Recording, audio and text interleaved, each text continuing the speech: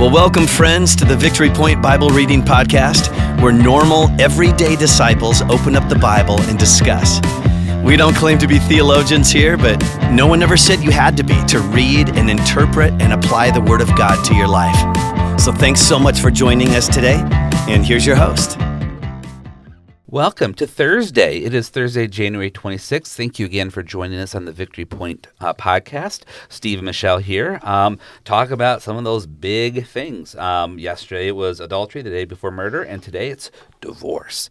So that's a very sensitive topic, and I think there's some things that God shared with us as we were preparing that hopefully will be a blessing to those who are listening. But on Thursdays, we also take a minute just to pause and just express what we're thankful for. So, Michelle, what's something that you're thankful for? So the biggest thing that sticks out in the last year that I'm thankful for is a job change. So currently working with the elderly at Pace, I really thoroughly enjoy it. Prior to that was a very dry season of a career choice I was not enjoying. Okay. I like to be busy in the hope and the chaos of things, and that's where I find myself now. And so that's a huge, huge life changer for me and for our family. Yeah. Good. Cool. Well, there's a couple of things that I'm thankful. We just got, now you're listening, it's the end of January, but we're recording this early in January, and we just got done with the holiday season, and all the kids were at home. So it was fun just to have some good time with all the family.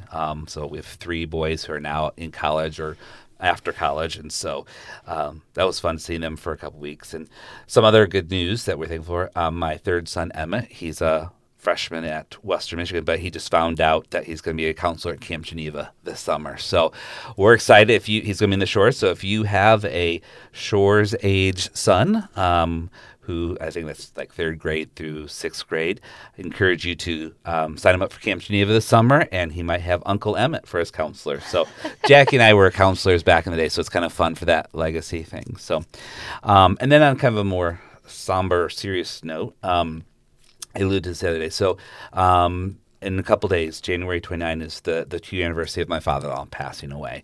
And I was reminded when we were down at their house over break, and just what a blessing it was for me to be his son-in-law. He was a man that was full of energy and loved life, and just accepted me into the family with open arms. I mean, Jackie's his oldest daughter, and we got married when she was still in college, but he put up with me. And so just as we kind of look back on his life, I was really blessed to have him as a father-in-law. And so we'll do some things on Sunday to remember him, but I'm just thankful for him in my life. So, all right. Now, let's talk about divorce. So, I probably shouldn't be so flippant with all these intros, murder, adultery, divorce, but it's kind of like these are some heavy topics, so we got to have a little bit of levity with them, too. So, all right, so today is just 2 verses, so let's read it. It says, divorce. It has been said, anyone who divorces his wife must give her a certificate of divorce. But I tell you that anyone who divorces his wife, except for marital unfaithfulness, causes her to become an adulteress, and anyone who marries the divorced woman commits adultery. All right, Michelle, so I'm just going to let you talk this whole time. No, just you think so. Well, from my social work perspective, I'm just kidding. So I think, again, it brings up God is just, right? Like, this is a very clear thing. But I think he's also concerned. I wrote he's concerned with our morality, and so I think morality continually comes up with this as well in these passages that we're continually talking about it throughout the week. Sorry, I thought you were about ready to say something else. Nope, you're good. Yeah. I'm searching for the message version on my phone. Oh, okay, good. So, yeah, and I think, again, as we've been talking about all the week, it's another example of kind of Moses' law versus God's purpose. And there's another passage later in Matthew where they talk about it again, and Jesus goes in a little bit more detail about his thoughts on this. So this is just kind of hey, it's, divorce is not something you should enter in lightly. and that there are some reasons why it would be okay. But again, I think it just says that, God has created marriage for his purpose. He has a holy plan for the function of marriage. And in Genesis, we saw Adam, he was by himself, and God said it's not good for him to be alone, and he needs a helpmate. And so he created Eve. And I'm not saying that, only married people can fulfill God's plan. That's not what I'm saying. And I think are some things in here for people who are single or people who have been divorced. But, again, this is a serious commitment, and that Jesus says we shouldn't end lightly. But I think also his grace and his sense of justice, I think it says. But there are some times where there's marital unfaithfulness. And I don't think that just means physical, like the adultery that we talked about yesterday, but abuse. If you are in an abusive relationship where your spouse is just, whether it's verbally or physically, not treating you as a faithful spouse should, that there are times. And so I don't want us to today say, hey, divorce is bad, don't ever get divorced. It's a big subject. But I think maybe, in context of what we've been processing for the past few days, what is the heart level here in this passage? So not just the physical act of divorce, but what is the kind of the heart level? What is Jesus trying to say to us through that? So, did you find the Message version? Yeah. Okay. Do you mind if I just read it? Yes, please. Okay. So it says in the Message, remember the scripture that says, whoever divorces his wife, let him do it legally, giving her divorce papers and her legal rights. Too many of you are using that as a cover for selfishness and whim, pretending to be righteous just because you are legal. Please, no more pretending. If you divorce your wife, you're responsible for making her an adulteress, unless she has already made herself that by sexual promiscuity.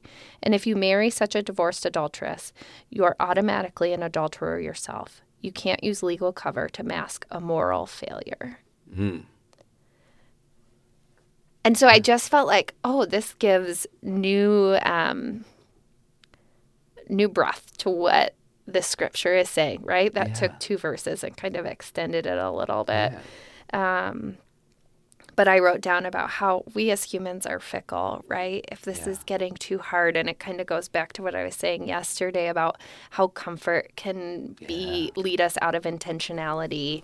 And right, our selfishness can come into that. And so I think, right, to what you were saying, right, there are very good reasons where legality should come in and where we need this to occur as far as divorce goes. But there's other times where maybe, okay, where's the fight? What are we doing here? We made these promises. And so what are we doing here? Is this something to cover? Is this ethically right? Yeah. Well, I like how the Message added to that. It's, are you using the law to justify your, flims? No, I can't remember the word you used, but it's... You're using that as a cover for selfishness and whim, pretending to be righteous. Yeah, just kind of on a whim. I'm just, I want to be done with this person. So, hey, the law says. Again, that kind of goes to that big picture theme of the letter of the law versus the spirit of the law. But I like how, in essence, Jesus is calling them out. Like, don't come to me with legal reasons for you doing this. Is not okay. There are some reasons why it's okay. So again, there's that call from Jesus to say, where's your heart at? And are you just trying to get out something because you're bored, because it's not meeting your needs anymore? It's not comfortable anymore, like you said, because that's not a reason to end this union that I bless, that is part of God's plan for a husband and wife. So, thank you for sharing that. So other thoughts that you had as far as what this says about humans, what it says about God?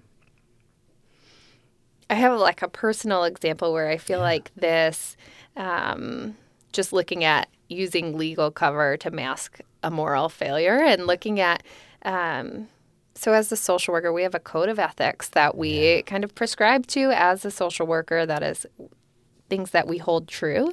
And one of those that I look at is often that I don't share my faith in the workplace, because that could impact how we care for others or how they perceive us and impact that therapeutic relationship.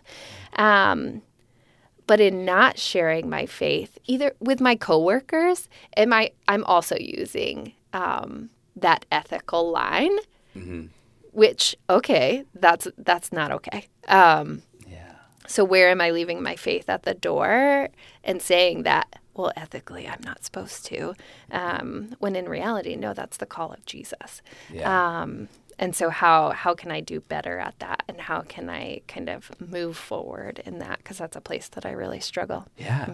Well, I'm right there with you. Working in a public school, I have to be very careful what I say. And so I have to, really rely on my actions to speak louder than my words. And going back to what we talked about the first day about, teaching kids to sin based on my behavior. So, yeah, but, with my coworkers, I now I have earbuds. So before I had those, I would I listened to the podcast on the way to work, and sometimes I'd get to work before it was done. So I'd be walking down the hallway to my classroom, and the podcast is going on. And so once a month, it's my voice that's coming through, and it's like, oh, I don't know if I want the other teachers to hear. Like, why, Steve? Why are you on the podcast? What was that about? They know that I'm a believer, but I don't kind of throw it in their face. And maybe I should not throw in their face in negative, but just kind of be more intentional about, okay, yeah, I can't talk to my kids about my beliefs, but I can talk to you. So yeah, that's a good challenge. So thank you for bringing that up. And I was going to say something, now I lost it, but that's okay. What challenges do you have, as a result of this passage, maybe for yourself or for the listeners? Yeah, I think the thing that comes to mind for me is, are we prepared to share? And I know that doesn't really necessarily relate to divorce at all. But right, how is our spirituality, and again, is it our selfishness that we don't want to reveal that? Is that our pride? And right, because that's what it's speaking to underneath some of this divorce is, right? What is selfishness and whim that is keeping us from sharing or from pursuing? And so that would be my challenge, is kind of, right, where is that in our lives, and what do we need to do to look further into that? Yeah. Well, I think a challenge for me is, as someone who's married, is just that commitment to making my marriage last, seeking to build and restore, and then tying back to what we talked about in Matthew earlier about leaving your gifts at the altar. And so how intentional am I being about trying to find those times where I need to humbly go to Jackie and say, I screwed up, right? That where I need to say, yep, we're in this for the long haul. And so what do we need to do to make sure that we are in this for the long haul, if you know? And then I thought, I'm married, but there are people who are listening to this that are divorced and people who are single. And so I don't want to come across as I'm telling divorced people what to do. But again, tying back to what we're talking about Matthew is, I'm not saying go out and reconcile with your former spouse, but just what are you doing to seek reconciliation with them in terms of the conflict that may be on? So again, not going back and getting together, but how are you seeking to heal your relationship with Jesus, but also this relationship with your former spouse, in context of what we talked about earlier this week. And then for those of you who are single, before you get married, know what you're signing up for. Don't rush into it, but know that God wants you to have a lifelong commitment with this person. So what are you doing to see God's will for your life in your potential spouse? What are you looking for as you're looking for a spouse? So just kind of understand that this is a serious commitment. It's a serious thing that God doesn't take lightly. He doesn't want us to get rid of it on a whim. So All right. So that's kind of, what we came up with. I thought, hopefully, for those of you listening, you found something in there as we talked about this topic. So, all right. Well, it is Thursday. Tomorrow is Friday. So we will be back with you one more day. Thanks for joining us. We'll talk to you tomorrow. Well, thank you for joining us today for the Victory Point Bible Reading Podcast. We hope that today's conversation was helpful for you and encourages you in your daily walk with God. If you have any questions or thoughts to share with us, please email us at info@victorypoint.org. We would love to hear from you.